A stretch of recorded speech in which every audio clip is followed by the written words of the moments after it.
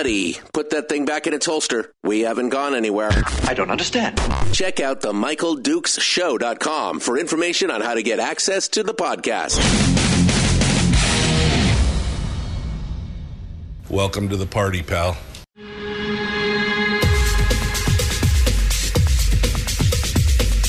The Michael Dukes Show. The greed and the entitlement is astounding to me. What more could you want from a low-budget radio program? This is a dumpster fire. That was just BS.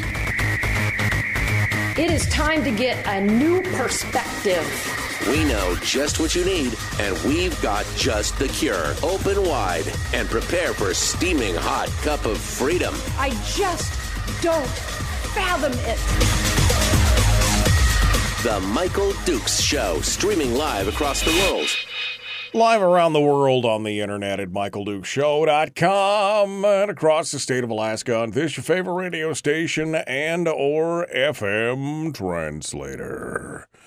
Good morning, my friends. How are you on this beautiful hump day, middle of the week, downhill slide? You could see Firearms Friday from here, and you wish it was here already. We know that's standard operating procedure right now. You wish it was here already. My hair today, I got to tell you, just one of those things. All right. We're just going to call it like it is. It's fine. Okay. Good morning and welcome to the program. So, oh yeah, I forgot. Thank you. Rick just reminded me that clocks are going back here in just a couple weeks. We're going to fall back. Which is actually good. You get that extra hour of sleep. It's the spring forward that gets you every time, right? Yeah, exactly. Well, oh man. Let's figure out what's going on today. What are we doing? What are we doing this morning? Well, we got a lot of stuff to talk about today, including some more information on that Alaska Airlines flight that got, it was a Horizon flight, rather, the Alaskan Airlines pilot who was arrested. There's some more details on that. We got a lot of local stories from around the state that we can cover. And we may be taking some phone calls this morning from one of the Assemblywoman from the Fairbanks North Star Borough, who's going to be coming in to talk about the latest in private property rights with their subdivision ordinance. They've been having some problems. The Fairbanks North Star Borough has never been that well. I mean, I guess the borough itself has been pretty friendly, but the assembly has not always been that friendly to property owners. There's been plenty of times where assemblies have decided that they know better than you what you should do with your property and how it should be done. And we'll see. We'll see how that goes. There was some good news on this last Thursday, and we may have an assembly person on to discuss it with us here sometime this morning in hour one, just to kind of give us the straight dope and the rundown on what was happening there. So we'll continue those discussions, and we'll see what it says. Yeah, Anthony says private property. I don't think that word means what they think it means. Yeah, exactly. Because every time you say private property, all they hear is public good. That's, you say private property, they hear public good. That's what comes down out of that. We also might do a little bit of a what if segment because there was an interesting article in the Wall Street Journal of all places that we will discuss later on about kind of being prepared and everything else. And so that should be a fun discussion. And then in hour two, we're looking forward to hearing from State Senator Mike Shower, which, I mean, fingers crossed, he's going to be joining us here in just a little bit. And we should be hearing from him and figuring out what's going on. So That's just some of the stories that we have. Not a lot of big stuff happening in the state of Alaska as far as politics or things like that goes. Although there is an interesting op-ed in the Watchman talking about the policies of the Anchorage School District over whether or not parents should be notified of student naming, IDs, genders, things like that. So again, just to me, this is just another prime example of why you probably, as a parent, should consider pulling your kids out of school and homeschooling them, because at least then you know what you're going to get. You're at least going to know what you're going to get as well. And on top of that, we'll open up the phone lines, because why not? I mean, why not? It's just it's a Wednesday, and we'll do that as well. So I guess we should get things cranking here and get stuff going on. So I forgot to turn the phones on, is what I'm saying. So I'm turning the phones on right now. So if you would like to sound off and be part of the show today and continue the discussion and talk with us, we'd love to hear what you have to say. All you got to do is dial up the phones, 907-433-3150. 907-433-3150, and we'll hang out. We'll hang out and talk about what you want to talk about. And it could be local stuff, things happening in your community. It could be, some statewide stuff, or I guess even if you want to talk about some national stuff. It's not like I have anything necessarily super good to say about national stuff other than, can we really affect that?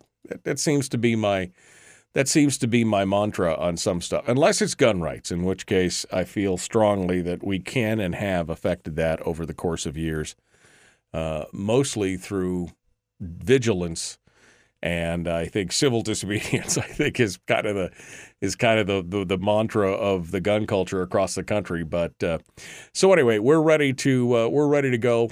Again, got everything lined up, and now the phone lines are turned on, so we're ready to go. If you want to be part of it, feel free to jump in with both feet, and let's get things rolling. Again, 907-433-3150. If you would like to be part of it, we'd love to hear what you have to say. And folks in the chat room, feel free to chime in on anything. If you want to throw a subject out there, we can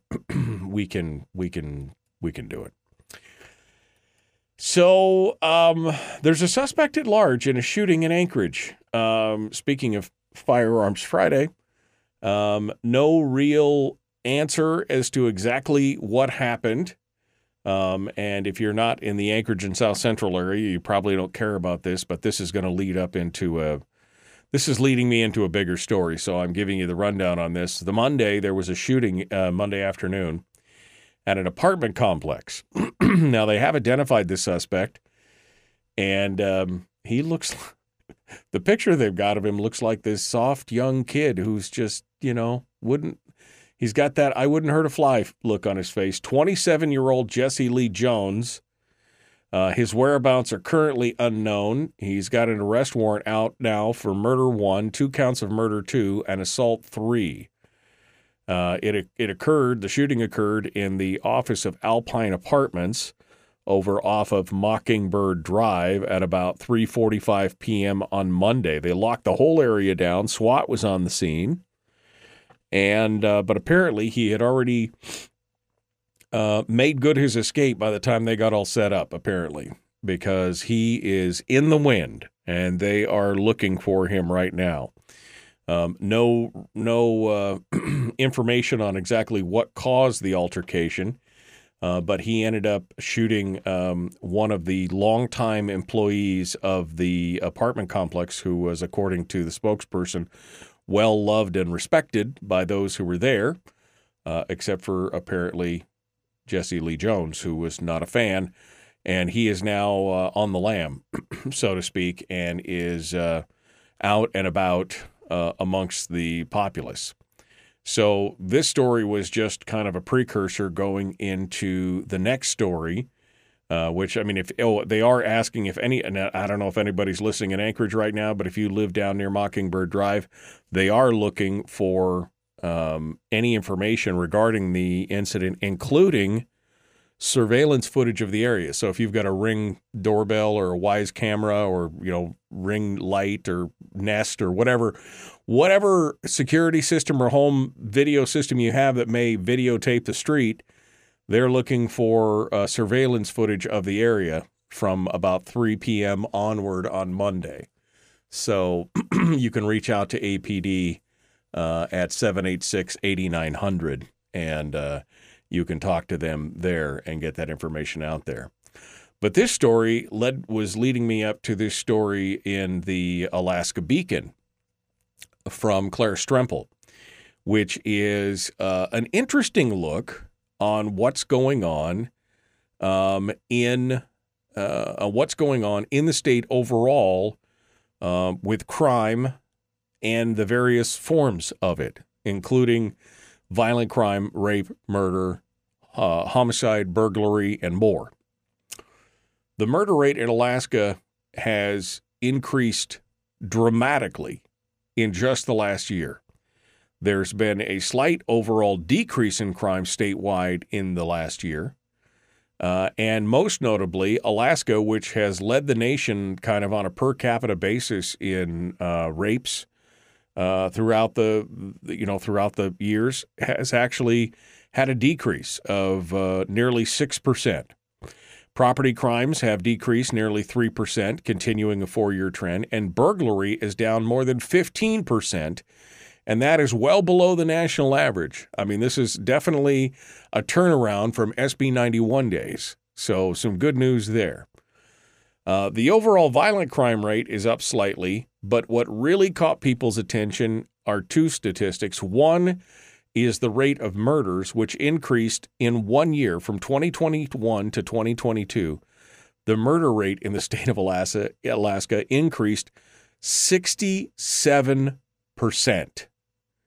Now, if you're like, oh, well, 2 people got murdered and now 4 people got murdered, that makes sense. No, this is a pretty staggeringly high number. And the second one that caught my attention was the rate of arson. Arson in the state of Alaska from 2021 to 2022 jumped more than 40 points, 40%. The interesting thing about the reporting on the homicide victims is that most homicide victims were male.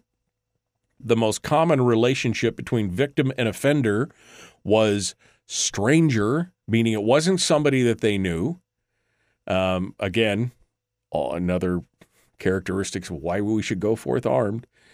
And the reports characterize most female homicide victims as intimate partners of the offender, which usually includes wives and girlfriends. They're going through all this data right now. The Alaska Department of Public Safety Commissioner James Cockrell said in a news interview, while the 2022 crime data continues to show decreasing crimes in many categories, we have significant work to do addressing violent crimes such as murder and aggravated assault.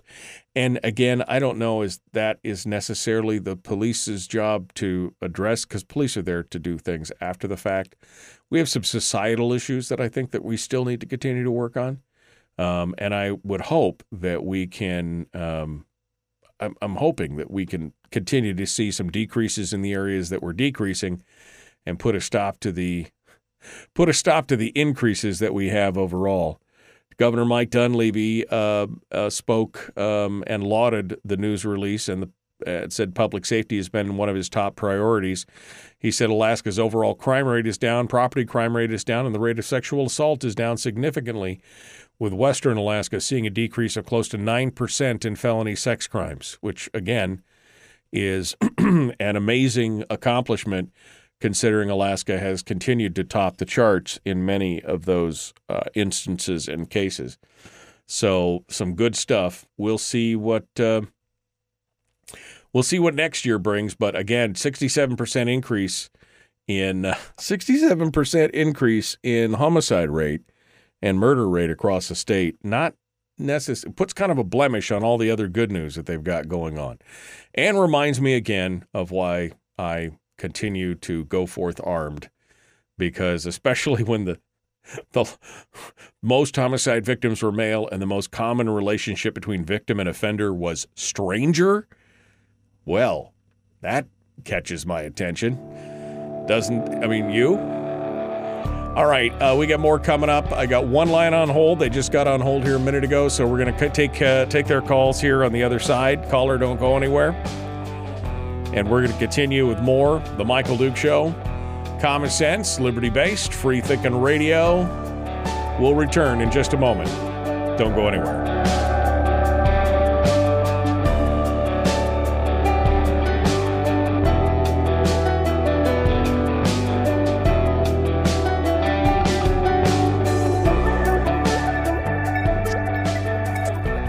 If you missed the show, you can listen to it on your time with Dukes On Demand.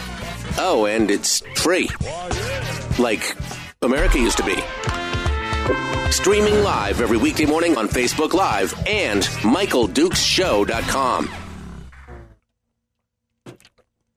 Okay, we're in the break right now. We're ready to go. We got one caller on hold. Let's go get their name and where they're calling from, so that when we return to the radio here in just a couple minutes, we can start off with their phone call.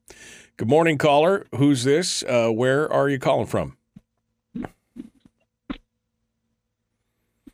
Hello, caller. I think they probably put their phone down in the commercial break. Caller, are you there?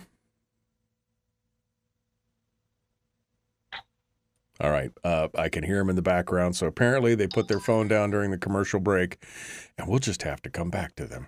We'll just have to come, yeah.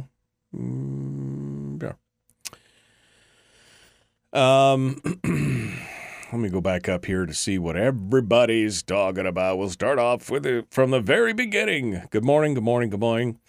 Everybody's saying hi to my dog. He's at my feet this morning. I had a great day yesterday. First full day of work. He was like, I don't know what's going on. He was definitely getting the education, the drive to Anchorage, sitting in the office with me, figuring stuff out. It was a lot of fun. It was a lot of fun. I can't tell you how blessed I am that this pup came into my life when it did. It really was what we like to call fortuitous circumstances. All right, Governor, fortuitous circumstances. What you looking for? Yep, that's what I was looking for. Didn't even know that I needed it. And it was pretty amazing. So, yeah. All right. Rick said it'll be dark soon. We talked about that. Good morning, good morning, good morning. Bill says, what hair? I still have some. Oh, it's getting a little thinner on top, isn't it? Yeah, there's not much left up there. Well, you know what? And it just doesn't want to participate this morning. I knew I should have wet it a little harder this morning. Okay. Whatever. That's okay. My brother went bald by the time he was 20, so I feel like I got every year above 20 was a bonus year. Yeah, Bosco's licking my head. That's what it is.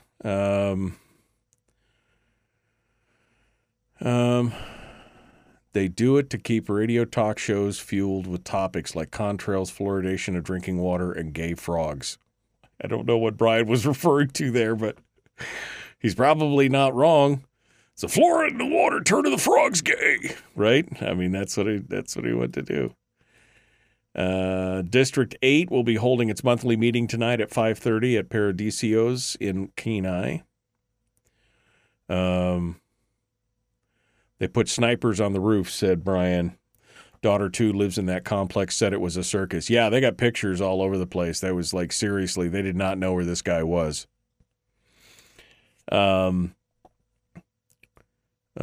Morning. Thoughts on voting in November by Wilson. Makes sense. The ones against it seem to be the more left-leaning. Great day to all. Cast iron bacon is on. Yeah, no, I think that's a great idea, and we'll talk about that, John. I'll bring. Let me star that so that I can come back to it. I think that is a good point. All right, we are about 45 seconds out, and we're ready to jump back into it here. What is the staggering number? Just again, I don't know what the exact number is, but I know that it's more than 2 or 4. That's what I was saying. When you go from 2 to 4, that's a 100% increase, but not necessarily a huge number. But in Anchorage alone, there's been 40 something. Well, that's including the homelessness. I want to say it was 20 murders in the last 12 months. And these numbers are from 21 to 22. So maybe I was speaking out of turn because they don't list the numbers in the report and they don't link the report in the story. But we'll maybe they did link the report. I lied. They did link the report. I'll pull it. Here we go.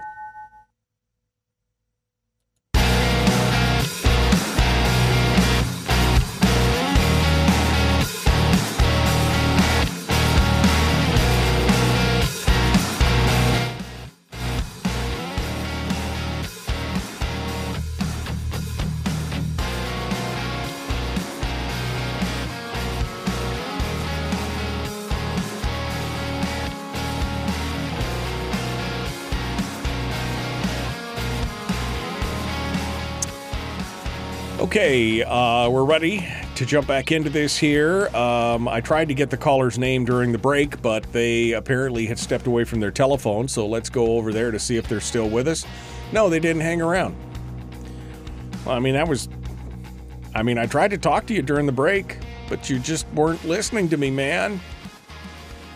So, I don't know what was going on there, but didn't want to listen.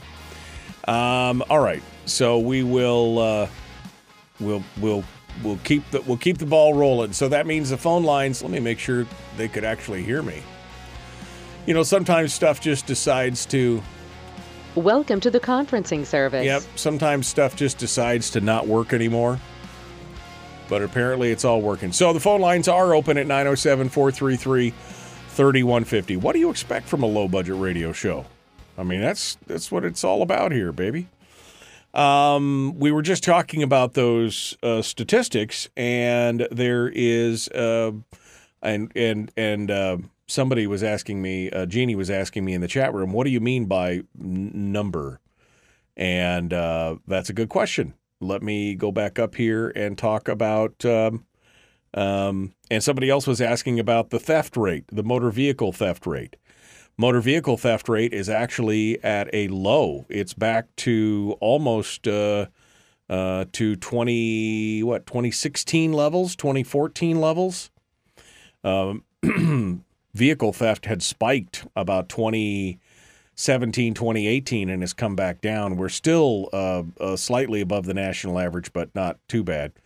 Burglary rate down, homicide rate, or burglary rate, robbery rate, aggravated assault rate is up a bit, but the murder rate, that took quite an increase. A total of 70 murders were reported in 2022, represents 1.2% of violent crimes. The number of murders increased 66.7%, and the rate of murders per 100,000 persons increased 66.7% as well. And so pretty good sized jump as opposed to 2021 when there were only 42 murders. So pretty significant number overall. And then they break it down by weapons and everything else. Interestingly enough, hands, fists, and feet almost beat out knives and cutting instruments. Although blunt objects included in there if you put blunt objects, clubs, hammers, fists, and feet, it did beat out knives or edged weapons. Handguns still the preferred weapon of murderers. 29 of the murders committed with a handgun, 7 with a shotgun, 3 with a rifle, and 9 with a firearm type not stated. So it's just some interesting statistics. If you want to go down there, I will drop a link in the chat room to the crime report, and you can download it for yourself and take a look at all the details. So I will pop it into the chat room right now so folks can take a look at it. Okay, where was I going with all this before I was so rudely interrupted by the commercial break? Oh, we were going to do the phone call, but they decided not to hang on. So let's go over to The Watchman. The Watchman has an interesting article, which to me, again, is just more proof positive that, do you know what's going on in your kid's school? That should be the first question. Do you know what's going on in your kid's school? Educators should never be required to deceive parents about information pertaining to their children's mental health. Yeah. Not only is this a violation of parents' rights, it's also a violation of teachers' freedom of speech and religion. Further, children should not be left on their own to navigate difficult issues such as gender dysphoria. The Alaska Family Council received an email, which is outlined below in this article in the Alaska Watchman, directly from a teacher within the Anchorage School District who wishes to remain anonymous. The email is from a school counselor to the other teachers regarding a 12-year-old child. This is what the email reads. Student filled out the Title IX form with me today, and then they use euphemisms here instead of actual names, so just so you know. New name likes to be called new name in school, but new name goes by old name at home. New name uses the pronouns they. Also, new name prefers to use the nurse's office rather than the girls' bathroom. When contacting home, please refer to new name last name as old name last name. Use their birth name, because new name has not told their parents about their gender choices yet. We won't add new name's nickname on cue yet until new name's approval. Thank you for your understanding and taking care of our students. Now, this is supposedly in direct contravention of what the district has said that they are going to do, which is include parents in the loop on all this kind of stuff. This is kind of some very conspiratorial kind of stuff that's going on here.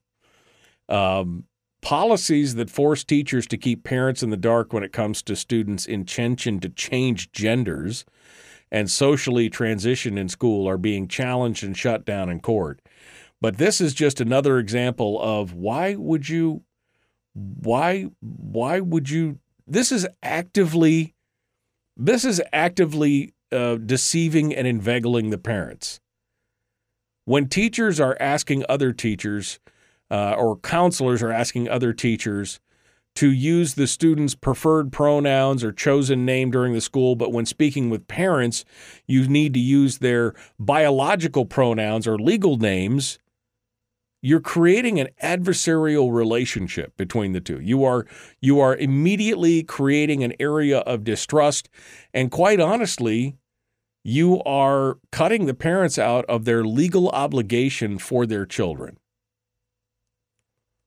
And I mean, I'll be honest, I've never had kids in public school. I mean, in non-homeschool environment. Okay, so I know that this is, many of you probably roll your eyes when I get to this point, but I just got to say that if I had my kids in a school like this, let's just say for analogy's sake that I had sent my kids to the local public school. If I saw a letter like this, if I read this story in the Alaska Watchman, where the teachers and the counselors and everybody else, if they are being encouraged to actively deceive me as a parent, that's what's happening here. They are encouraging the teachers to actively deceive the parent of this student. If that's what I was being asked to do, if that's what I see that they are being asked to do, yeah, I would just immediately pull my kids out of school, because if they're actively deceiving me about that, what else are they being active? What else are they being deceptive about? What else is going on here that I don't know about because I don't need to know as a parent?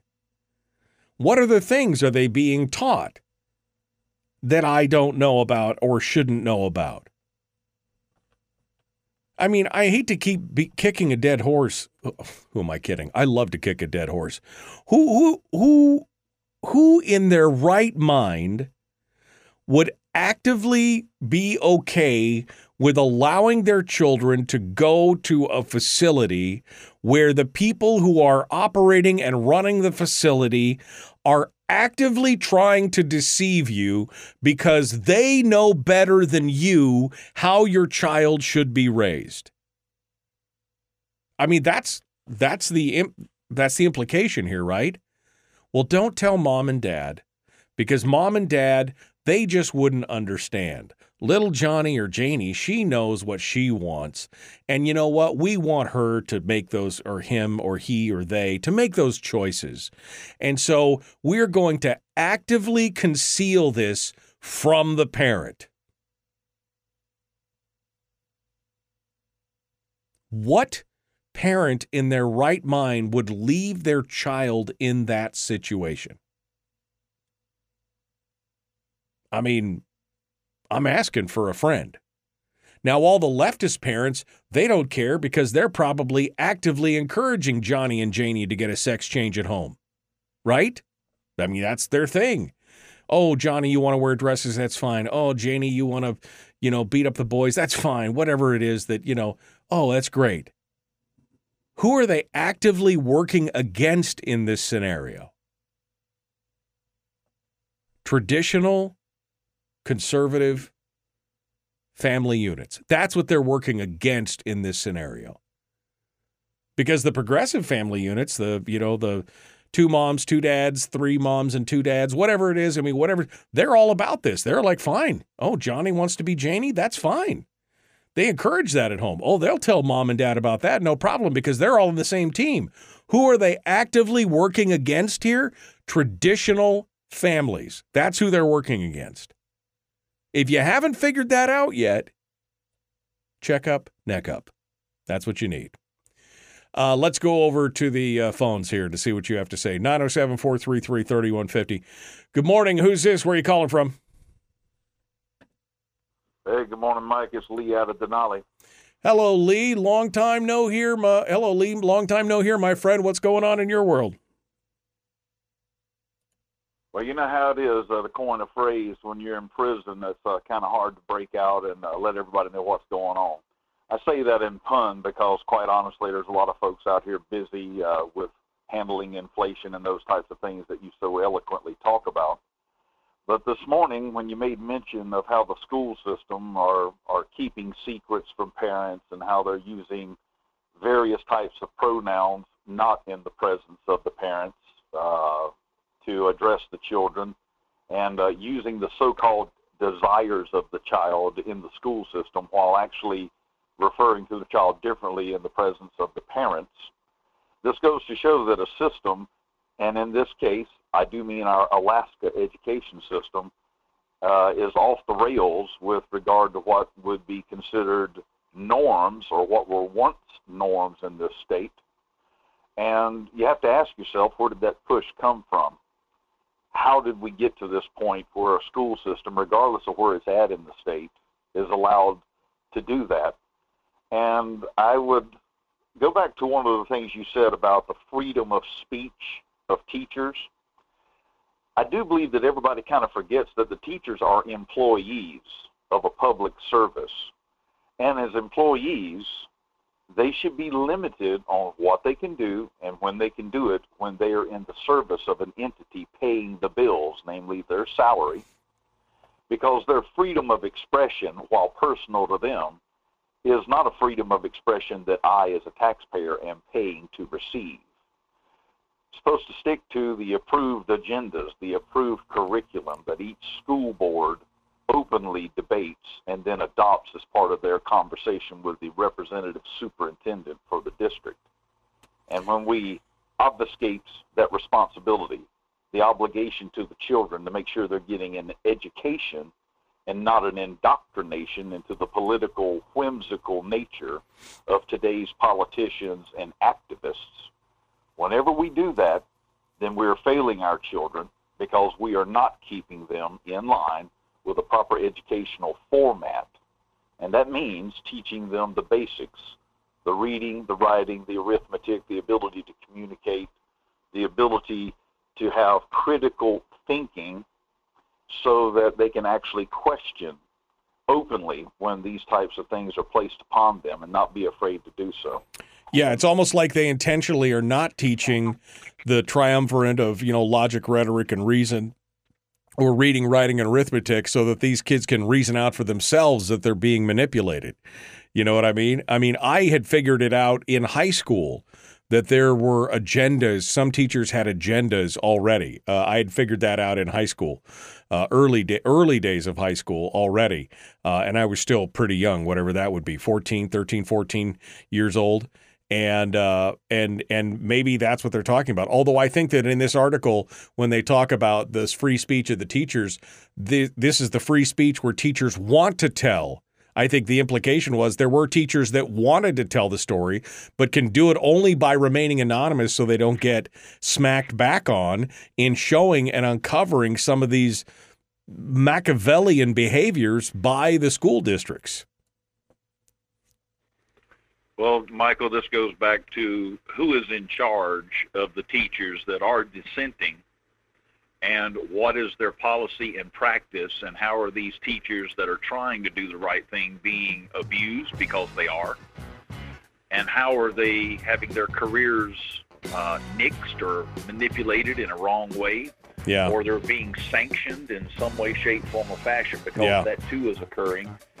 And it ultimately comes down to who is their representative union member, because let's face facts, in this state, when you have unionized educators, you're going to have somebody that is carrying the so-called party line. Yeah, absolutely.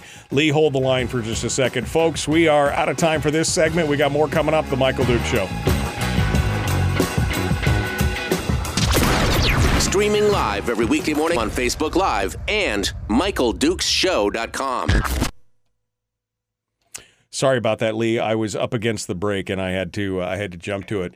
But I think you're 100% right, my friend. And again, why any parent who is worth their salt, that loves their children and cares about their children and doesn't read into this story a little bit more than what just the words say, to understand the broader picture of knowing that they have teachers who are actively deceiving them about what their children are doing in the school, that should be absolutely chilling to any parent out there, Lee. Yes, sir, I agree with you completely, and I got to tell you that there are very highlighted spots in this state where we are having successes, where people are bucking the so-called system, where they're being directed to do things a certain way that is not always in compliance with the desires of the parents, their rights, I might say, because those are parental rights to be informed as to what is happening with their children when in the care of a public entity, namely the school system, where the care is entrusted to an agent of the government, because that's what they are. And we pay for that. We all pay for that. So we need to demand a return for our monies. And most importantly, we need to refute and refuse any inappropriate, illegal, or misguided attempt to indoctrinate our children in something that is not a policy and practice of the population of this country as a whole. And right now there's a lot of folks that are dead set against this type of indoctrination, and they should be, because it's absolutely wrong. Yeah, no, I totally agree. It is totally wrong. And quite honestly, it means that, it's like they're actively trying to force people out of the school at this point, which, again, I think should be the answer. I think parents should be pulling their kids out of these schools. Like I said, if I had been a parent with a kid in the school and I read this article and I read between the lines of the actual ramifications of this, that they were actively telling other teachers to deceive and to withhold information about my child, oh man, that kid would be out of there so fast their heads would spin. But some people are just still. I mean, they're mollified by the fact that they have a glorified babysitter every day. That it is hard. It's not, it's not impossible, but it is a challenge sometimes to homeschool your kids or to take your kids to other things. Or maybe it's a financial hardship to put your kids in a private school or do something like that. But those are choices that you have to make for your children. And if you don't, then maybe you don't really care about your kids as much as you say or think you do. Michael, just as a plug for the teachers that are doing it right, we need to embrace these professional people because they are under the gun from many of their peer members that try to undermine their efforts on a daily basis. And a lot of it's sublime, and it sounds, as you said, Machiavellian. But it's also where you've got Svengalis that literally are out in the open, and they do everything they can to try and undermine the reputation of the people that are trying to do right by the children and the parents and the school system all at the same time. And we need to embrace and recognize those folks that are doing so because they are outstanding educators, they are outstanding patriots, and they are truly servants of the people in their own right because they have our most precious resource in their care on a daily basis. And again, I'm a big champion of homeschooling, but let's face facts. Nowadays, there's a lot of inflationary pressures that are forcing both parents to have jobs, ergo the kids are placed into the system that we have. Right. Not optimal, but it's what we have. And until we get a better one, we need to try and scrutinize it very carefully and make sure we're recognizing those people doing right and ostracizing those people that are bound and determined to undermine parental rights, undermine the system as we know it, and in so doing, they're undermining our society. Yeah. Because the last time I checked, the kids don't get to decide how everything goes based on a whimsical notion.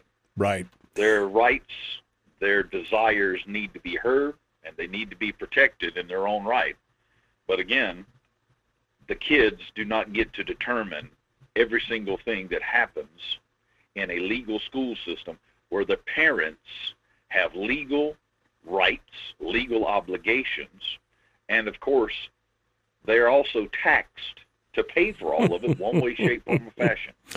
Yeah, so that's what I want to leave you with, my friend. Thank you again very much for carrying the banner because you do it well. All right. Well, I appreciate it, my friend. If I was more of a conspiracy theorist, I'd believe that almost all of this was put together for a specific reason.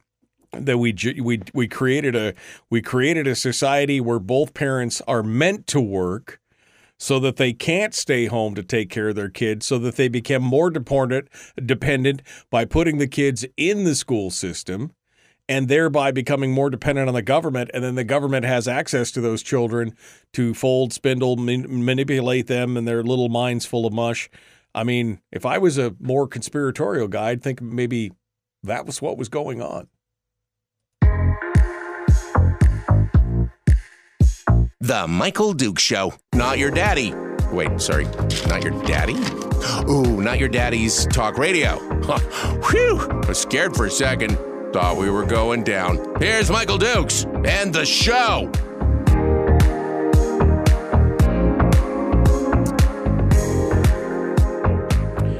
Well, that was a fantastic call with Lee, which continued on into the commercial break. If you want to catch the rest of it, you can go back to the podcast, which is available on Spotify. If you want to go subscribe on Spotify, you'll get downloads every day as we upload those. To the service every day. You can get that podcast straight to your phone each and every day. Donna says school administrators should be held accountable if students have mental health issues and they do not inform the parents. which I say, absolutely. If you are actively deceiving the parents, that is, that's on you. You know, here's the interesting thing. They don't want parental rights. They don't want parental rights when they want, when we're talking about things like gender or something like this or something else. But if Johnny comes to school and tears the place up and hurts a bunch of people or something like that, then all of a sudden they want to look at the parents and like, well, what did you do? What did you do? They're all about parental rights in one form, but not about things that they being the amorphous they, the more progressive side of the scale, that they are interested in. And I think Terry hits it in a nutshell here. Terry says 12-year-olds don't even know what they want to eat for breakfast, let alone what sex they want to be. I mean, you've seen the videos, right? I mean, you've seen, this is not necessarily having to do with education or schooling, but you've seen the videos. I just saw a new one last week where a guy's running around with a microphone asking women, these ladies, it's not just specifically women that I'm talking about, but in this case, there was like 5 ladies that he asked this question to. And he said something like, should a teenage child or I can't remember if I think he had an age on it. Should an 11-year-old or whatever, should they be able to go get a tattoo without their parents' permission? And they were like, oh, no, you shouldn't be able to get a tattoo. That's permanent. You can't, or it'd be very difficult to, remove and then he asked the second question, well, should they be able to choose their sex or take hormone blockers or, do something like that? And then half of them were like, well, yeah. Wait a second. And one lady finally went, that's an interesting. You could see the light bulb moment in her eyes when she was like, yes. And then she went, well, wait a second. I just said that they shouldn't be able to get a tattoo because that's permanent and life altering. But now you could see the machinations that are a lot of times people are just, they're not thinking things all the way through. They're like, oh, people ought to just be free. They ought to just be able to do what they want. And kids ought to be able to be free. This is a hangover, by the way, from that whole permissive parenting thing where hippies got totally upset about their parents spanking them or putting boundaries on them. And so they declared that they are never going to do anything like that with their children. They're never going to put boundaries on them. And, of course, they raised absolute hellions who then went on to become adults to do this kind of crap. That's what's going on. You see it all the time. In their minds, they're like, oh, of course, you shouldn't have a tattoo, but, a sex change at 12? Yes, you should have a sex change at 12. And you're just like, wait a second. That doesn't make any sense. That doesn't make any sense at all. Why would you? And again, why would you continue to send your kids to school? The old axiom is, don't be surprised when you send your kids to Rome and they come back as Romans. Right? And I used to say that in regards to things like college. Like your kids were, your kids were your kids. They were good. They had your same conservative values. They believed in the same things that you believed. Now, all kids kind of change as they get older. We understand that. But this dramatic change, if you send them off to 1 year of college and they come back and they're completely like pod people, like, where is my son or daughter? You are not my son or daughter. What happened? Why do you willingly sacrifice your children on the altar of, this progressive ideal? Why do you do that? Because, well, all kids have got to go to college. Do they really? Do they really? How about if they show an interest in some kind of trade, you send them to a trade school? How about if they have an interest in being an entrepreneur, you help foster that instead? How about why do they have to go to college? Well, because everybody has to go to college. Why? College is great for engineers, for doctors, for lawyers, for specialists when you have to go in there and do this. But other than that, why are you sending all your kids? Why are you indebting them up to $250,000 for a basic school? Why are you doing that? Why? I mean, and again, this goes, forget about college, just go roll back to K-12. Why are you sending your kids to a school where they are absolutely, positively, actively lying to you about what's going on with your children? Why are you okay with that? Why are you complicit in that? That's the biggest question. Because if you do this, if you allow this, if you keep sending your kid back to that, then you're complicit in it. And I would argue, this is going to piss some people off out there. I would argue that you apparently don't care enough about your children to think about what's good for them in the long term. Because what's good for them in the long term may be bad for you in the short term. You may have to invest some money, some time, some effort, some energy into homeschooling your kids, or to finding a learning pod, or to a charter school, or to a private school, or something. There may be some effort required on your part outside of what you're doing right now. But they're your children. I mean, I would die for my children. What's a few extra hours a week of work to raise a little extra money? What's a little extra time spent with them talking about binomials and numerators and grammar, and what's a little time? What is that compared to my children? I'm just asking. I got about 90 seconds here, and I got a new phone call on hold. Let's see if we can do it quickly. Good morning. Who's this? Where are you calling from? Hey, Michael. This is David Boyle calling from New Mexico today because my daughter's expecting, and that's why we're down here. Oh, hey, David. Anyway, I'm calling about your discussion. Go ahead. No, quickly. I might hold you over through the news, but go ahead quickly. You got about 35 seconds. Well, parents need to know that they have rights under FERPA, the Federal Education Records Protection Act, for students in public schools. And by the way, every school is required to notify parents of their rights every year under FERPA.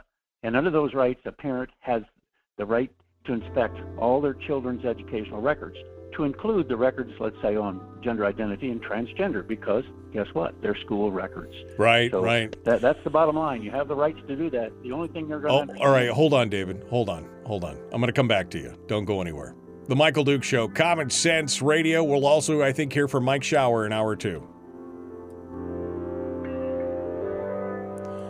David, I'm going to put you back on hold here for just a second. I hate it when I have to rush you like that. So I'm going to put you back on hold, and we're going to come to this. I hadn't heard back from Shower. I sent him an email and a text, so I'm hoping that he's going to come in. But if not, we're going to continue with you on the other side regardless, David. And then we'll go to Mike if Mike shows up. So we'll do that. All right, I'm way behind on the comments here.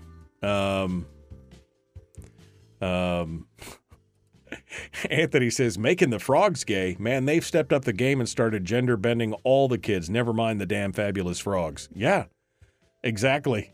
It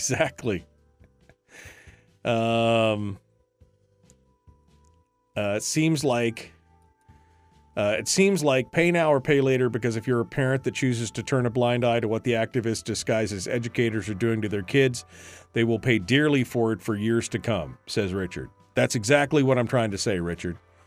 You will lose your children's hearts and minds because you outsourced that to a government entity. That's exactly what it is. Tawny says they are approving and teaching deception and lying. That is supporting the degradation of society. After all, where is the line between their behavior and corruption?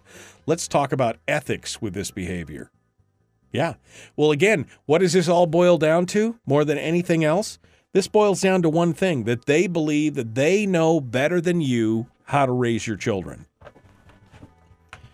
That because you are backwards in your ways and don't understand how gender dysmorphia and all these other kind of stuff, because you don't believe in that or don't think all that stuff works, you just don't know You just don't know. So they are smarter than you when it comes to your own children, and they will actively deceive you to keep you out of the process and out of the situation. I suppose I should post this story up in the chat room so you guys can view it for yourself and make your own decisions on it. Okay. All of it's by design, Richard said. When I said if I was a little bit more of a conspiracy theorist, this is what I would believe. All of it's by design. They want to keep everyone working 2 or 3 jobs to survive, keep us treading water, and so busy doing so that we don't have time or headspace to steer our lives from their control. Get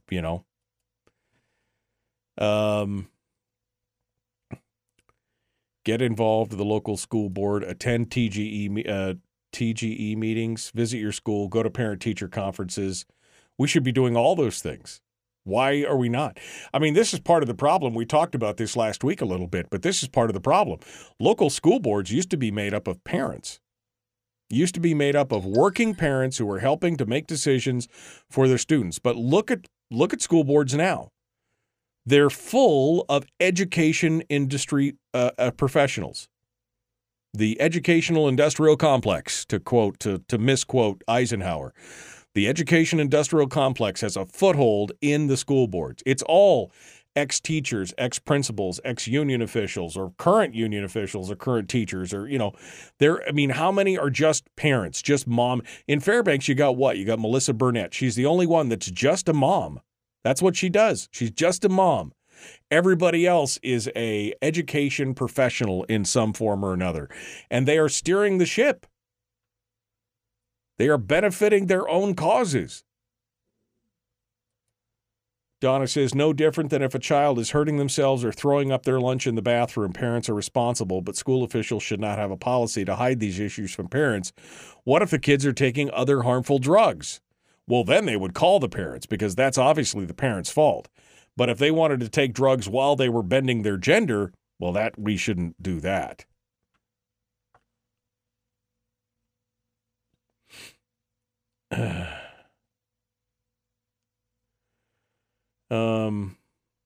Good morning. Rule of thumb, if you believe in Santa Claus, the Easter Bunny, the boogeyman, you probably shouldn't be left in charge of deciding whether to mutilate your genitals. You're not wrong. I mean, that's an interesting way to put it. It's a funny way to put it, but it's true. Sad, but true.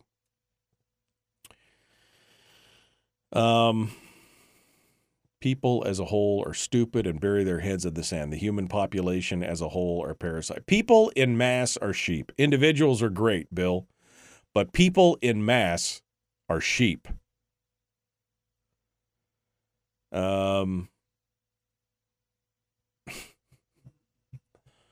Okay. Homeschooling is so worth it. My kindergarten is reading at 2nd grade level and is already multiplying numbers, says Tyler. Yeah. Every one of my kids was reading at multiple levels above their grade level. All of my kids, when they went into high school, were reading at college level. Now, you may think, what does that mean, reading at college level? Their reading comprehension and everything else was at college level. And you don't understand how important that is in the long term. You just don't understand how important that is.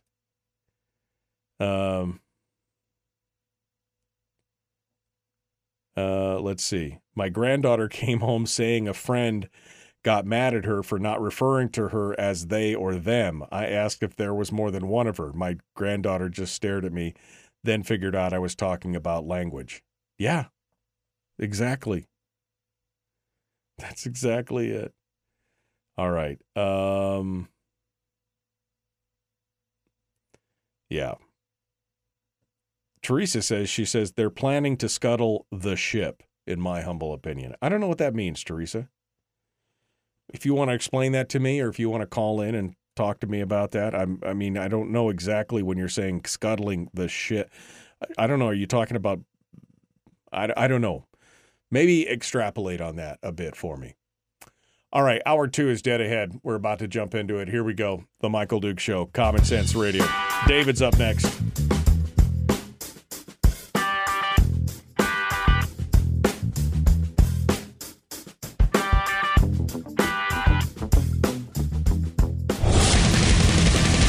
Whoa, buddy. Put that thing back in its holster. We haven't gone anywhere. I don't understand. Check out the MichaelDukesShow.com for information on how to get access to the podcast. Welcome to the party, pal.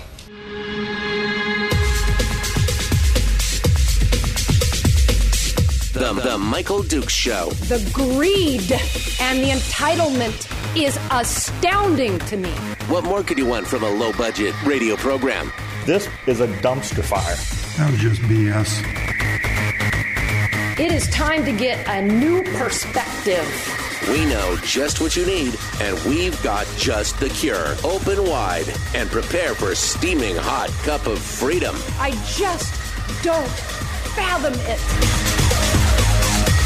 The Michael Dukes Show, streaming live across the world. Yep, live around the world on the internet at michaeldukeshow.com and around the state of Alaska on this your favorite radio station and or FM translator. It is hour 2 of the big radio show. And so far, Mike Shower is not with us. I'm not 100% sure he's going to be joining us today. Anyway, I'm not sure he's going to be here. He may be flying somewhere. So he's got the information. If he joins us, we'll bring him on the program. Meanwhile, we're going back to the telephones because David was on the line and he was talking about something that I think every parent should be listening to right now. If you have your kids in school, this is something that's important. He was talking about something called FERPA. And so we'll start again with what he was saying, because for those of you just joining us, and I apologize, we've been hot and heavy at this first hour. We've been talking about this news story out of the Alaska Watchman, where an Anchorage school teacher emailed the Alaska Family Council a direct email that she'd received from a counselor in the school, which basically told teachers not to use the biological name of the student, but use their new gender name in school. But if they were talking to the parents, make sure that you use their birth name and their birth gender. Don't tell the parents about their gender choices. Actively deceiving the parents as to what's going on with their child. And I was losing my mind over that, because you have to decide for yourself if you want to send your kids to a place where they are actively deceiving you on the choices your children are making. Anyway, David called in to say there is a way to find out more about this, and it's called FERPA, so we'll have him start again and get the story. David Boyle calling in this morning. Good morning, David. Sorry about that. Let's get started again on this. Good morning, Michael. By the way, like I said, I'm calling from New Mexico because my daughter's expecting a baby in about a week, and that's why my wife and her dad. Hey, we won't hold it. We won't hold it against you. But I'm getting a lot of feedback. By the way, it's not a requirement for teachers to hide a student's transgenderism or gender ID, pronouns, etc., from a parent or legal guardian. These are transgender guidelines only. They're not directives to a teacher. So a teacher and a staff member can resist these guidelines because they're not directive and they're not binding on the staff. And the reason for that is that they're guidelines and not regulations or policies by the school board is because, guess what? The school board did not want to vote on these transgender guidelines that are now just guidelines because they didn't want to expose themselves to the general public and the fact that these transgender guidelines the Anchorage School District has may not have passed the school board as a direct policy and then be implemented as a regulation by the district itself. But anyway, there is a federal law, and we don't like a lot of federal laws, but this is a good one. It's called the Family Educational Rights and Privacy Act. And the overall intent of that federal law is to protect a student's records from being disclosed to other than authorized persons. But in this law, which, by the way, every school and school district is required to provide notice annually to parents or legal guardians of their rights under the Family Education Rights and Privacy Act, which is called FERPA, F-E-R-P-A for short. So, I don't believe parents are being notified by the schools or the districts for the most part in Alaska of their rights under this federal law. They have to tell them the parent has the right to inspect and review their child's education records, the right to change these records, and the right to disclose these records to somebody other than an authorized individual/group. There's no penalty actually that I can see in the federal law for not doing this. However, if a parent thinks that their child is, let's say, going to be a transgender and wants to use, let's say, different pronouns in the school versus those at home, and the school district is implementing that behind the scenes and behind the parent's knowledge or without the parent's knowledge, then my suggestion is for that particular parent to take that FERPA law and actually sue the school/school district. Because as you and I both know, the only thing that a school district understands is money. And you could sue them for $50,000 if this has occurred, and I guarantee you they'd settle out of court. Well, I will say that this is, it's disturbing that they're not following the law. I mean, there's no penalties, so apparently they feel like they can get away with not demanding it. So what you're saying is that every year a parent can go in at any time, I'm assuming, or is it once a year at a specific time they can go in and request all the records pertaining to their child? Or is this at any time I can go in and say, I'd like to see all the messages and information and correspondence and anything to do with my child? The federal law doesn't specify any time at all, so a parent can go in at any time. Of course, the problem here is, are they going to hide some records from the parents? Now that would be a federal offense under this law to hide a student's records from a parent or legal guardian. So you have to be considerate and all, and so I'd notify the school district or school that. I want to come in and look at my students' records, and I'll be there this afternoon. Let's say it's the morning. So they can't, let's say, shred the records or hide specific records from a parent/legal guardian. Right. Now, a school doesn't have to individually notify parents of their rights under FERPA. They can actually, this is the interesting part, they could put it in a school activities calendar, a newsletter, a student handbook, or on the actual website. It's probably, I would think, in the student handbook in the Anchorage School District, but I'm not positive about that. So they can notify parents as a whole just by putting it in a publication or on a calendar, or newsletter would be okay, because every parent's going to hopefully read the newsletter when they receive it.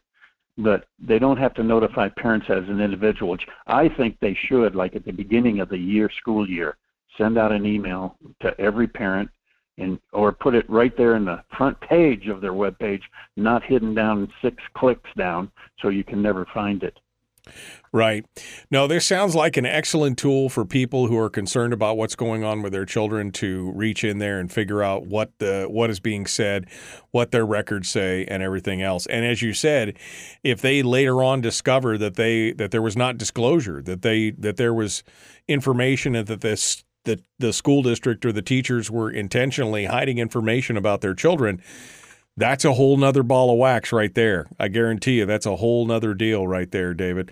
What do you say to my assertion? Now, you've been David Boyle, by the way, is who we're talking to. He's an education advocate in the Anchorage area and has been for many years.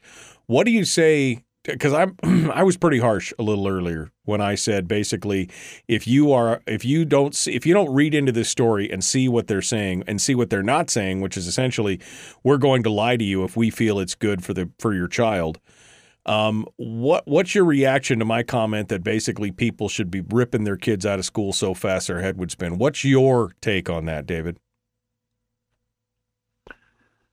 Well, I agree with you if that's at all possible. But let's put yourself in the position of I'm not an advocate of public schools at all. I'm an advocate for great education regardless if it's a public school, private school, or home school, etc.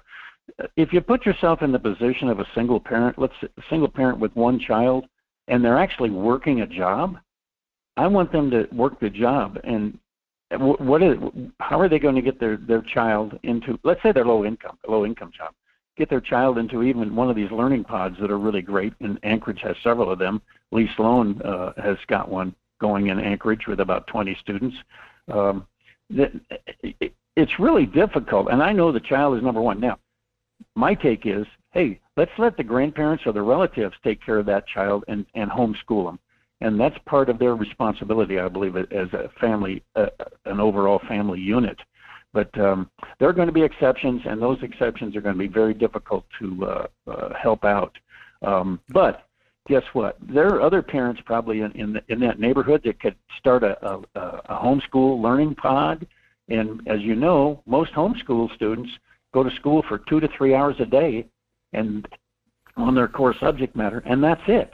Right. Well, and here's my point. Here's my point, David. Here's my point. Even to the parent who's a single parent, because I have spoken with several single parents over the last 2.5, 3 years since COVID started, who have made the hard choice to pull their kids out of school. Single parent, working mom with a couple of kids, and is able to have the daycare for their kids or child care for their kids during the day, and then comes home and sits down and, like you said, for those 2 hours a night or 3 hours a night, and sometimes on the weekend, they go through and they work their way through the core subject matter.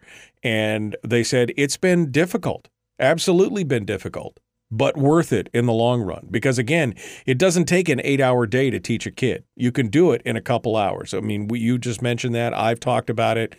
It can be done. And I've talked to parents this weekend. I was talking with somebody who has both mom and dad working, and they're doing exactly the same thing. At the end of the workday, they come home to their tweens and their early teens kids, and they sit down, and for a couple hours a night they work on it, and then on the weekends they work on it, and they get it all done, and their kids are much happier because, first of all, school doesn't take all day, and they could pursue other interests, and second of all, because they've taken that into their own hands. Is it easy? No, absolutely not. But is it worth it?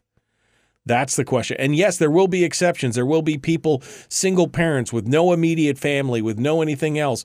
But as I said, I've talked to some of them who decided to take the plunge, and they're so happy that they did. It can be done.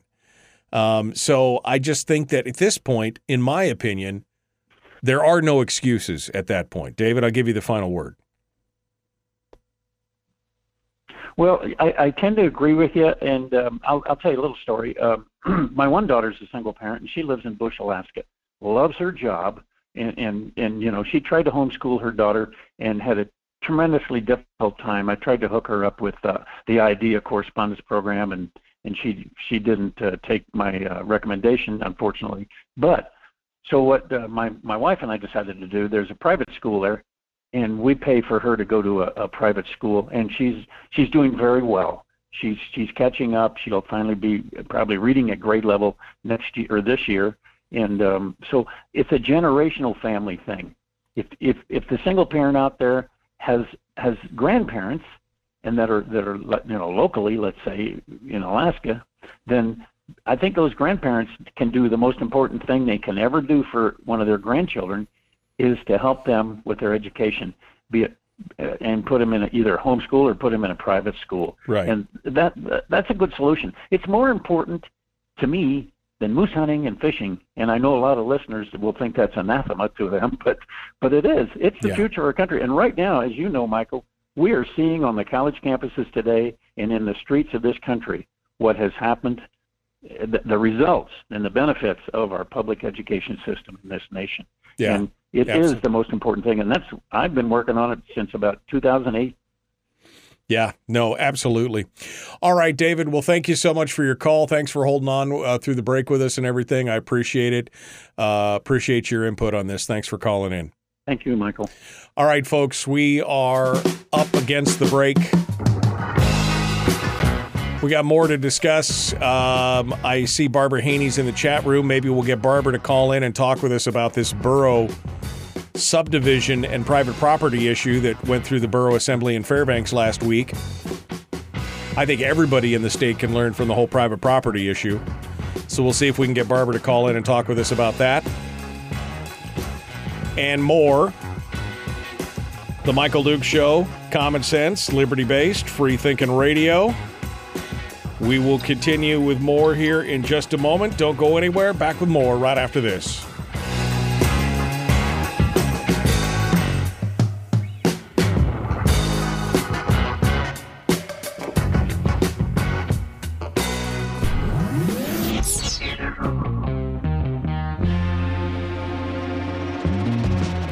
Running on 100% pure beard power. Oh, also some coffee.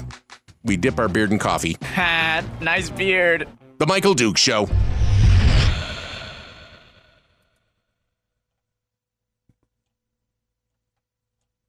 Okay. We are in the break right now. Barbara, if you're still in the chat room, you can call my cell and we will talk about the private property and the subdivision thing. Subdivision thing. I told my child's teacher I'm seriously considering homeschooling. He told me it would be a huge mistake. Well, sure. You know, lunatics have got keys to the asylum, and you're saying, I think it'd be a good idea if you gave me back those keys. And they said, no, that'd be a huge mistake. I mean, you're surprised at that point? Question mark?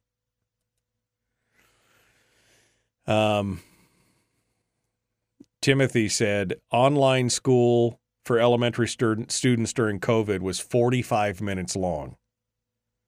A day? Good God. Good Lord. When I was a Bush Island homesteader, the book by a pediatrician, The Suddenly I'll Child, was almost my second Bible. The author in the intro said emphatically, the child is not a miniature version of the adult, psychologically or any other way. No, they don't have the experience, the life experience, or anything else to be able to make those decisions. It's insane. All right, I see we got somebody on hold. Let's go over to the call and see if we can figure out who this is, and we'll take their call on the other side. Good morning, who's this? Where are you calling from? Good morning, Barbara Haney. Hey, Barbara. Okay. All right. Let me, Barbara. Okay. I'm going to put you back on hold, Barbara, and we will talk about the stuff here in just a moment. Okay. So hold the line. I'm going to put Barbara back on hold, and we will come back to this here in just a minute. Point being, Timothy says, in regards to his COVID 45-minute long schooling session, he said, point being, if it takes public educators 45 minutes a day, you could homeschool 3 hours a day yourself. Yes, absolutely.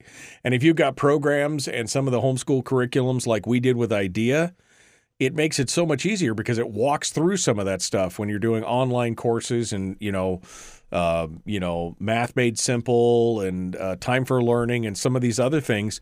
There's plenty of information right there. I mean, you just basically have to supervise. You could be sitting in the same room while they're working on the computer trying to figure this stuff out. Come over and help them. Do whatever. This could be done at their own pace. Most of this stuff can be done by kids on their own. You just have to come back and check their work. That's what we did for a lot of it. Once they reach a certain age, you basically say, okay, you get up, you start to work. Here's your computer. You go to work on it. You get it done. I come back and check on you a couple times throughout the day. I answer any questions that it has. This is not rocket surgery, folks. If you're planning on homeschooling or already are, remember you can enroll in any district. I live in Fairbanks, but my kids, soon-to-be kids, are enrolled in the Chugach district, says Tyler. Yeah. And you've got specialty programs like IDEA, Raven, Cyberlinks, many of those. IDEA was great because IDEA had contact teachers where if we had a problem, if there was something that I didn't understand or Terry didn't understand or something we weren't able to do, then we'd call the contact teacher and the teacher would get online with the kid and start talking about it and figuring it out. I mean, that's the thing. Yeah, IDEA is great. IDEA, we were one of the charter families with IDEA. One of the first, our oldest daughter was in the first class with IDEA and was in the first graduating class with IDEA. She started out as a kindergartner and was in that first year, and it's been awesome, absolutely awesome. All 5 kids have gone through IDEA. All right, we got to jump back into it. Barbara's on the line. We're going to talk. I guess we're going to switch gears. I've probably beat this horse enough. The horse is dead, sir. You may dismount. We will now talk about private property rights and subdivisions and things like that going on up in the Fairbanks North Star Borough. How about that? All right, let's go. The Michael Duke Show. Common sense, liberty-based, free-thinking radio. Here we go.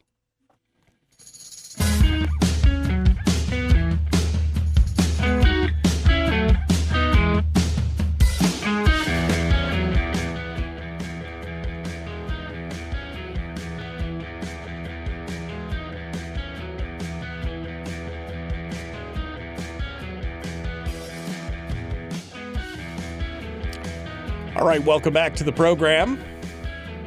The Michael Duke Show, continuing in hour 2. Joining us on the phone right now is Barbara Haney, who is a Fairbanks North Star Borough Assemblywoman, and she wants to give us the rundown of what happened up in Fairbanks here this last Thursday. They're kind of on the lame duck session of the Assembly with the last few conservative members.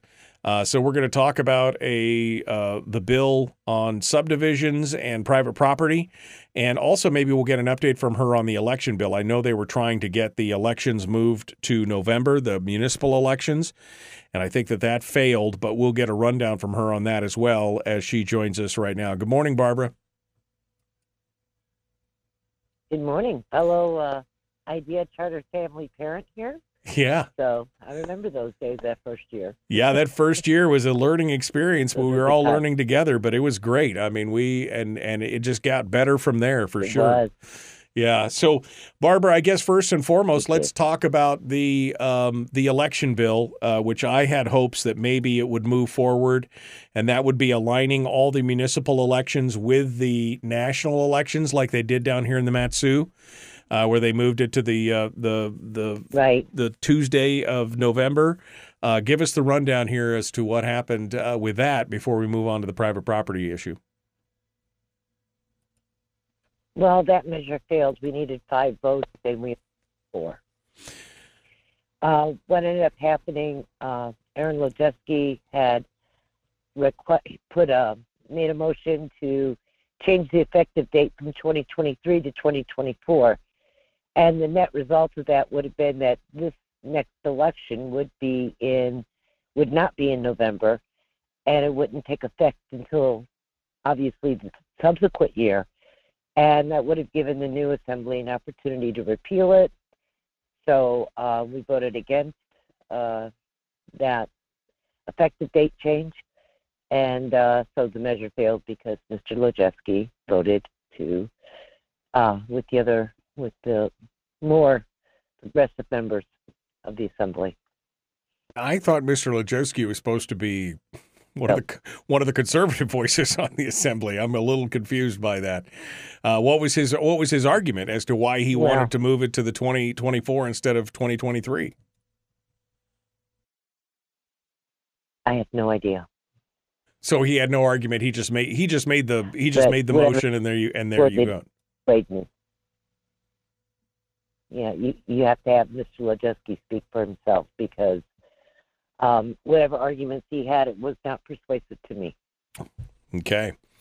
All right. Well, let's talk about the private property issue and the subdivision. So first, give us a little backstory here, Barb, on what was going on, and what was the basis here, and then what the legislation was, and what the fix is, and what happened.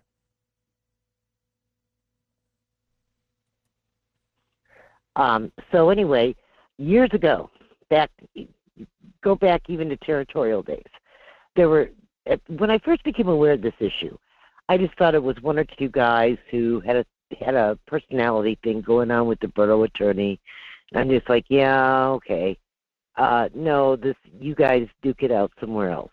So, but the more I looked at it, I went, oh, wait a minute. This is not one or two people with a conflict with the borough attorney. This is a much, much bigger issue. And all of a sudden, when I started looking at the number of parcels, it was huge. I was like, wait a minute, half the borough's caught up in this. And I don't know if that's hyperbole, but there's over 10,000 parcels caught up in this issue. So this is a very, very big issue, much bigger than and I apologize to everybody out there because my original introduction to this issue was I just thought it was one or two people that had a thing with the borough staff. I didn't realize how big this issue was or how long it had gone on. So in a couple of the cases that I went back and looked at the deeds to see what was going on. People had bought land in the territorial days, and then they obviously oftentimes left the state. One particular parcel in question, the gal went back to Snoqualmie, and when she was in Snoqualmie, when her estate was settled, a part of the land was sectioned off to settle some debts or to another set went off to some heirs. Both of those lots were then sold even out of state. They came back here. People, sold it, tried to subdivide it. The borough wouldn't let them because it was, quote, illegally subdivided, unquote. It wasn't illegally subdivided. It was subdivided without going through the borough platting process. It was lawfully subdivided, not legally, if that makes sense. Lawful being the constitutional law, legal being the commercial code law. And then as I became aware of more and more of them, it was a lot of them, like there was one case where some guy had bought some land during the pipeline. He was a pipeline worker, I guess, and had some debts, and part of it was subdivided to pay off his bar debt. Another part was sold off deed by deed for another reason. Then there was another case that I looked at where the divorce court literally split the land in half by deed, and nobody had gone through the borough planning process. Well, back, before the 80s, there was just a guy named Edgar Filio was the planning authority, and then there's a couple other folks who are still alive who were part of the planning authority, and I sat down and talked to them about what was the story, what was behind all this, and it was honestly the court system that was telling people to divide their land, go submit the deed, and they didn't go through the planning process. Well, now we're down 3-4 owners later, right? And people buy these lands, the deed, it clears the title search. There's no deal breaker. They've got mortgage on it.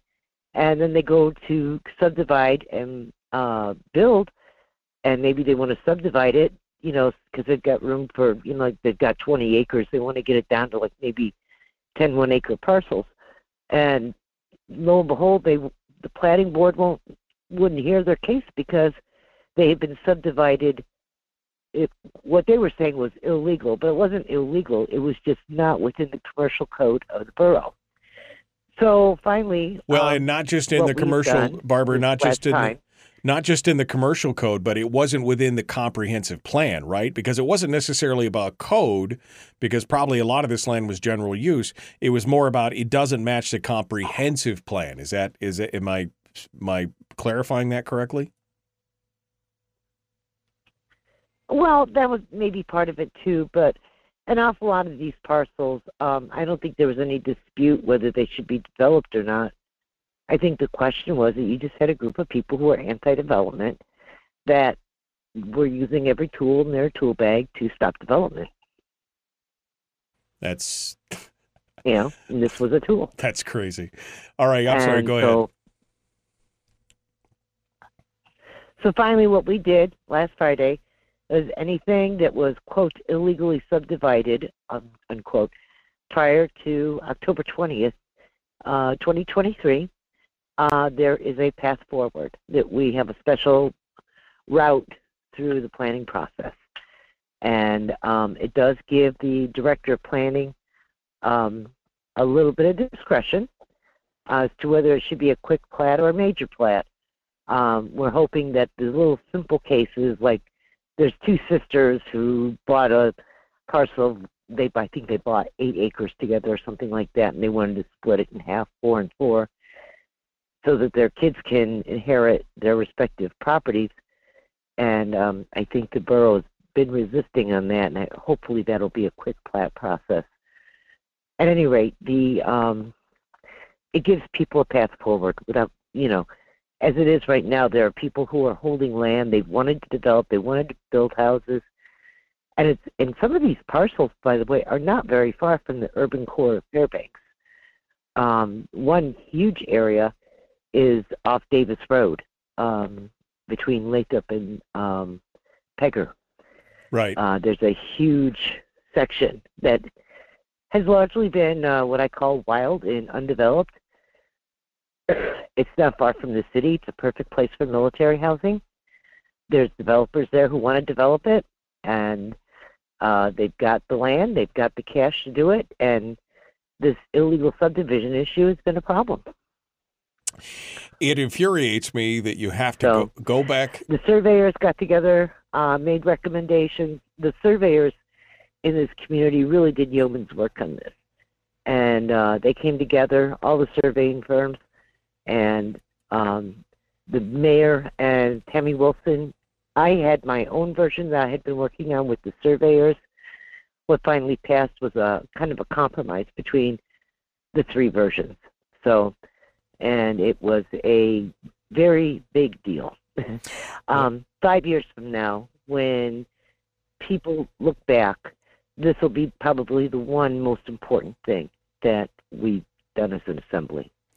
It infuriates me that people who have their own property, who paid the government the taxes every year, have done everything else, and in some cases own the property outright, are somehow being prevented or were being prevented by some bureaucratic committee being able to develop their property in a reasonable, lawful manner when they had done everything else legally and lawfully, although not to the liking of the planning committee.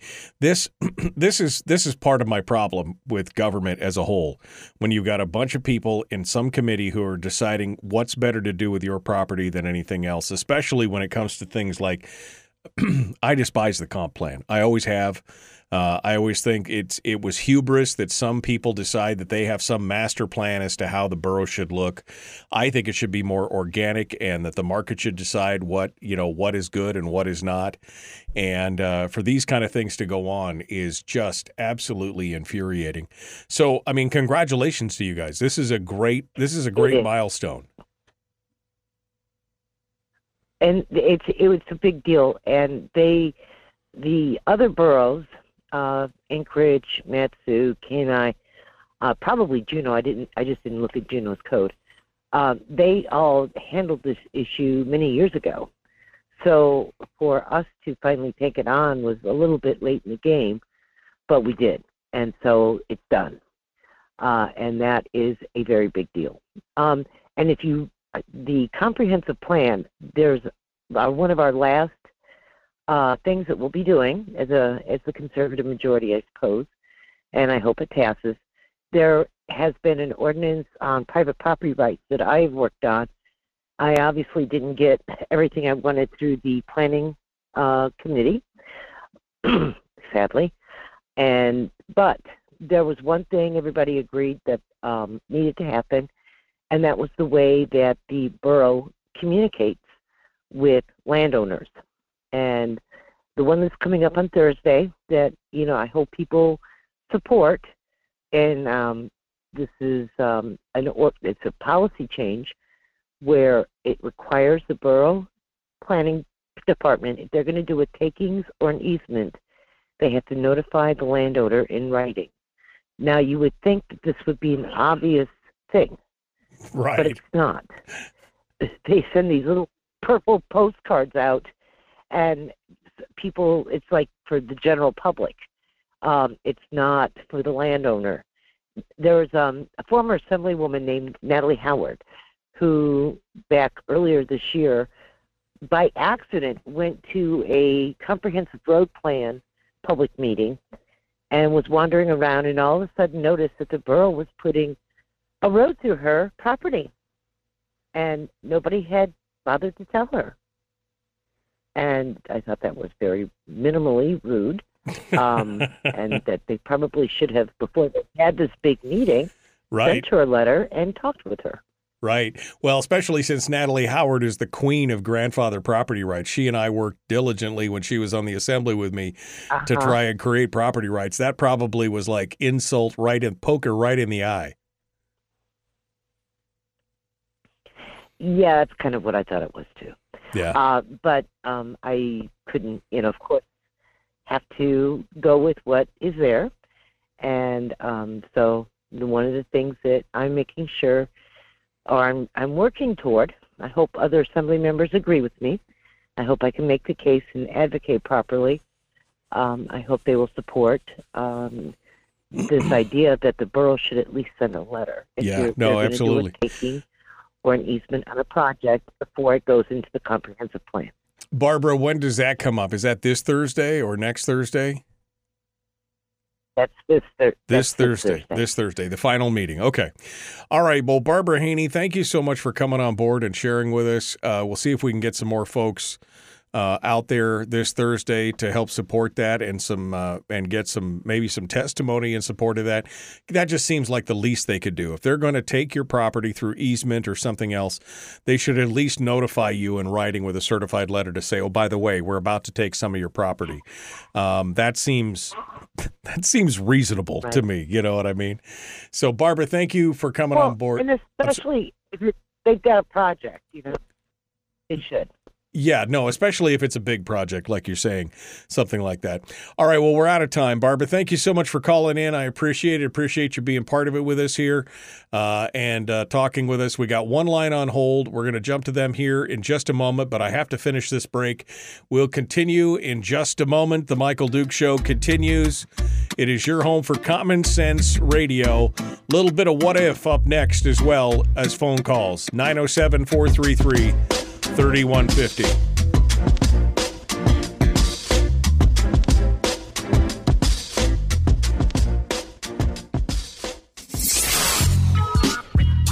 What is that? Common Sense. Regularly heard on American radio. Michael Duke Show. Radio. Okay, we're in the break right now. I've got one line on hold, caller. I'm about to jump over to you here and get your take on whatever it is that you want to talk about. So hold the line for just a second. I'm going to get your name and number or name and location right now. Good morning. Who's this? Where are you calling from? Hi, Michael Fairbanks. This is Tim. Hey, Tim. All right, hold the line, my friend. You are number one in the queue. And you will be first up. So Tim is on the line from, I think you said from Fairbanks, right? So it's Tim. We're going to talk to Tim here in just a minute. So hold the line. Okay, we're going to be back here to there. Let me go get caught up into the chat room to see what you guys are talking about. Natalie was probably thanking God that she accidentally got into that meeting. Yeah, no, I mean, you'd think that'd be like, could you imagine shock? You see your property up on a planning board and there's this road running right through it. Wouldn't you be like, what the? I mean, but to me, it's almost like that's a shot across the bow. Natalie was she was the private property rights queen. She was the one that initiated that grandfather rights ordinance with her and Tammy Wilson. And then when I came in and took over after Tammy went into the legislature, it was Natalie and I fighting on that property and grandfathering those private properties in so that you couldn't, so you were grandfathered in for all your general use and everything else. It definitely is. Yeah. So I think that was somebody sticking their finger in her eye on that. That's an interesting thing. who is the lawyer on the Fairbanks Assembly? Isn't she part of the Northern Justice Project? I don't know who the current Assembly lawyer is. If Barbara's still in the chat room, she can tell us who it was. When I was there, it was Renee Broker, she was amazing. She was an amazing attorney and an amazing defender of public rights. I thought she was phenomenal. Jill Dolan took over for her after Renee retired. And Jill was, she was not Renee Broker. Let me put it that way. I was not Jill Dolan is still the attorney? Yeah. She is definitely of a different vein than Renee Broker. So, is what it is. But she was. I don't think she views the citizens' rights in nearly the same light that Renee did.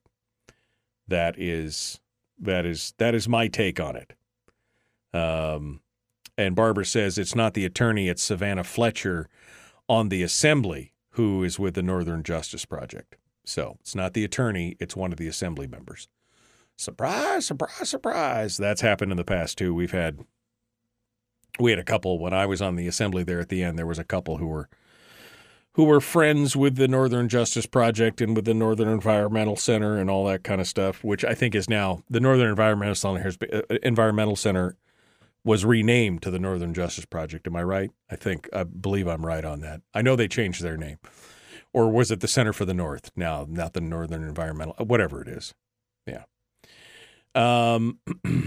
Savannah is running for the mayor of the Fairbanks North Star Borough. Oh, God.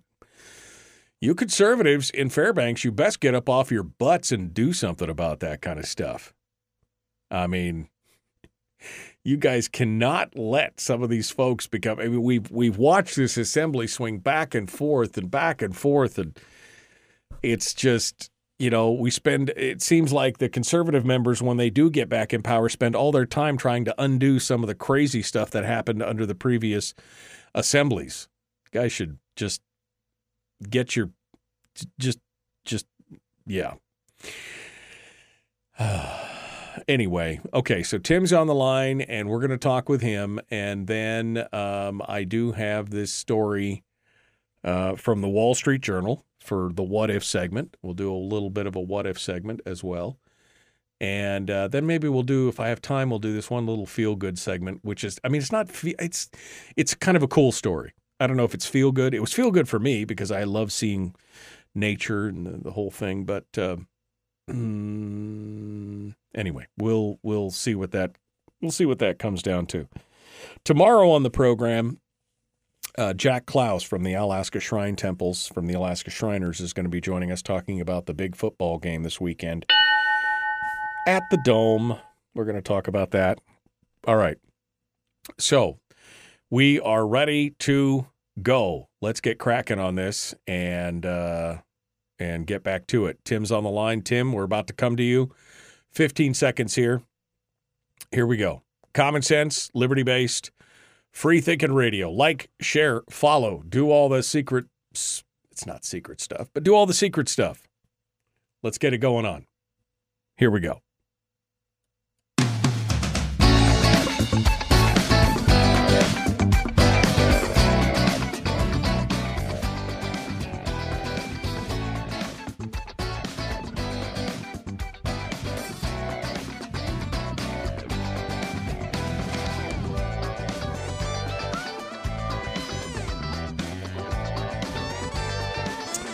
Okay, one final segment of the program this morning, ready to go.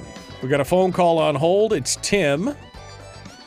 I believe he's up in Fairbanks. Maybe I misheard that. Maybe that was just my brain working that way. But it's Tim on the line. Tim, what's on your mind, my friend? What are you thinking about? Hi, Michael Dukes. I didn't hear everything Barbara had, but I got two things right now that I'm in the top of my head: NIMBYs and hypocrites. Right? Right. Okay. You there? I'm here. NIMBYs and hypocrites. Give me the. Are you talking about the differences or what? NIMBYs. So the So what she's talking about, I'm living here in the same spot for 41 years. And this neighborhood is what's generating this whole deal with the property. And I am the last person. I've been to several meetings now, borough meetings about the property. And I start my testimony with, I'm the last guy that wants to tell somebody what to do with their property. But these people that are trying to develop this property have changed my mind completely. There is a heck of a delay here. Are you still there? I'm still here, Tim. Go ahead. There's a little bit of an echo, but I'm trying to cancel it as best as I can. So I'm muting myself as you go forward. So just go ahead, Tim. Okay. All right. So anyway, the neighborhood that I'm in is the neighborhood that's generating this stuff. I've talked to Kellen Spellman, the development guy. I mean, we've had a major deal over here, and these people that want to develop this property, I have looked them in the eye and told them, you're not being a good neighbor. I mean, you talked about putting a road in Natalie's property. Well, this summer, one of these people that bought some acreage over here, there's what the borough has, they call them orphaned roads, and that's what I live on. We have not got $1 from anybody to maintain that road. I plow it. In fact, I got a pickup with a broken axle on it right now, so I can't. But anyway, this summer, this outfit just starts bulldozing trees and putting a road in. It's an orphaned road. It's been trees for over 40 years. And I walked down to the guy running the bulldozer, and I said, what are you doing? Well, we're putting a road in. I said, well, did you talk to the borough? Oh, no, I don't know. You know, these people they have money to do this stuff. And Barbara Haney just said that. She said, they got the money. Yeah, they got the money. If they got, and that brings up the other question about these tax credits they give them. 3 years, no taxes. Well, they got the money to build this stuff. They got the money to pay the taxes. Everybody else paying taxes, they don't need those tax breaks. And the other thing I got for her is, what responsibility is it for the borough to provide housing for the military bases? It's not. They got plenty of land in this borough. They can put the stuff out there. Anyway, as you can tell, I'm fired up. I am pissed off. And I guess I'm going to have to go to the borough assembly meetings and just, I don't see it doing any good, but I'll let them know what I think.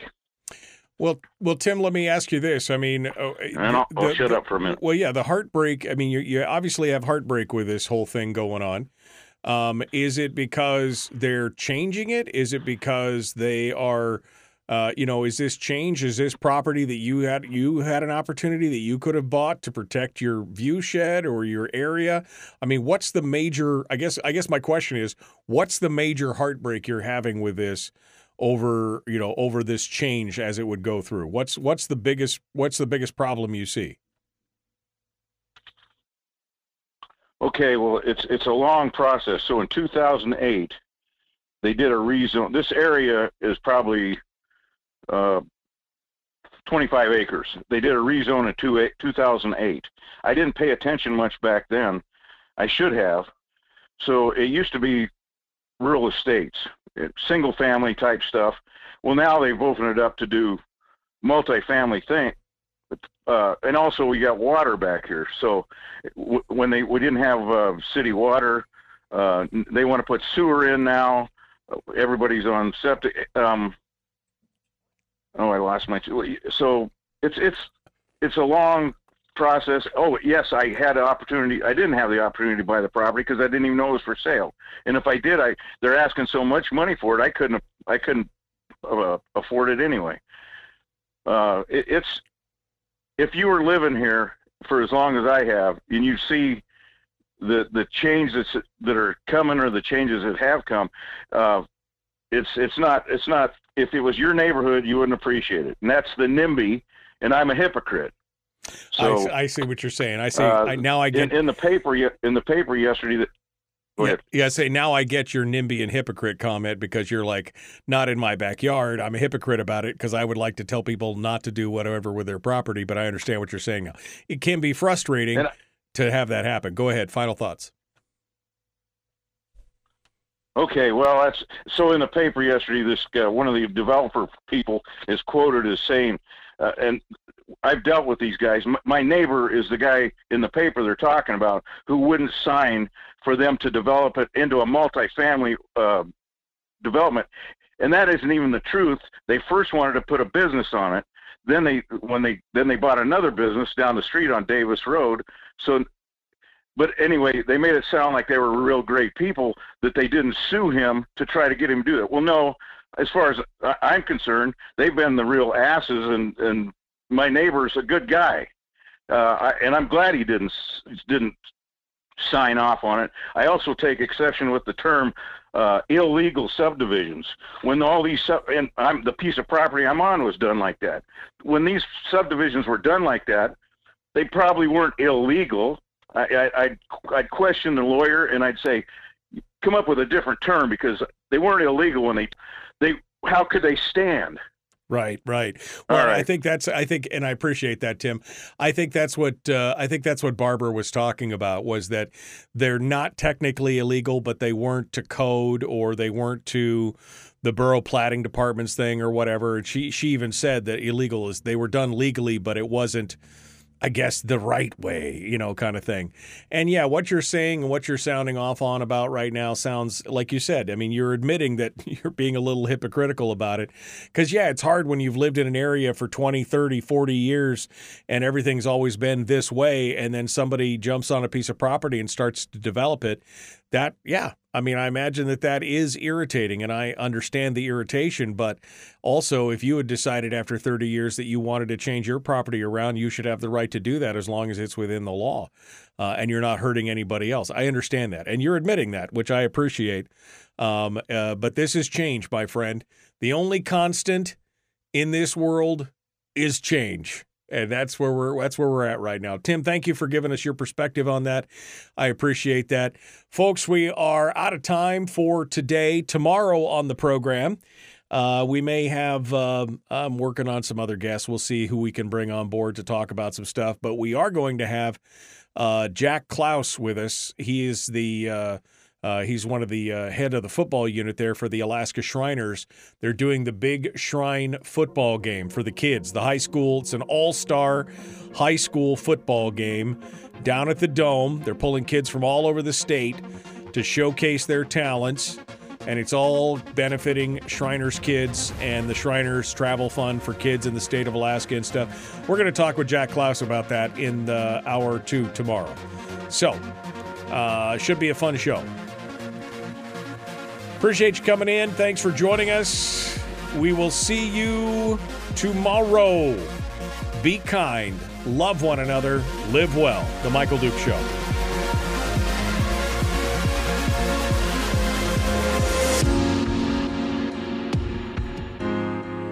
All right. Well, thank you, chat room, for coming on board and being part of it today. We appreciate it. And we appreciate you coming on board. It's an interesting conversation, especially about the property rights. Barbara says that Tim she said, I'm happy to talk with him. His issue with the illegal subdivision is different from what he is angry about. And so she said, he's angry about zoning issues. She said the gentleman is angry about a zoning issue, totally different issue. All right. Well, we appreciate that. Michael, how about having Ole Larson and Kathy McCullum on the show? I will try to reach out to them and see if I can get them in. Okay. We're done for today, my friends. We will see you tomorrow. Have a great day. Oh, don't forget to like and share. Don't forget to subscribe on YouTube. All right. We'll see you later. Wrong one.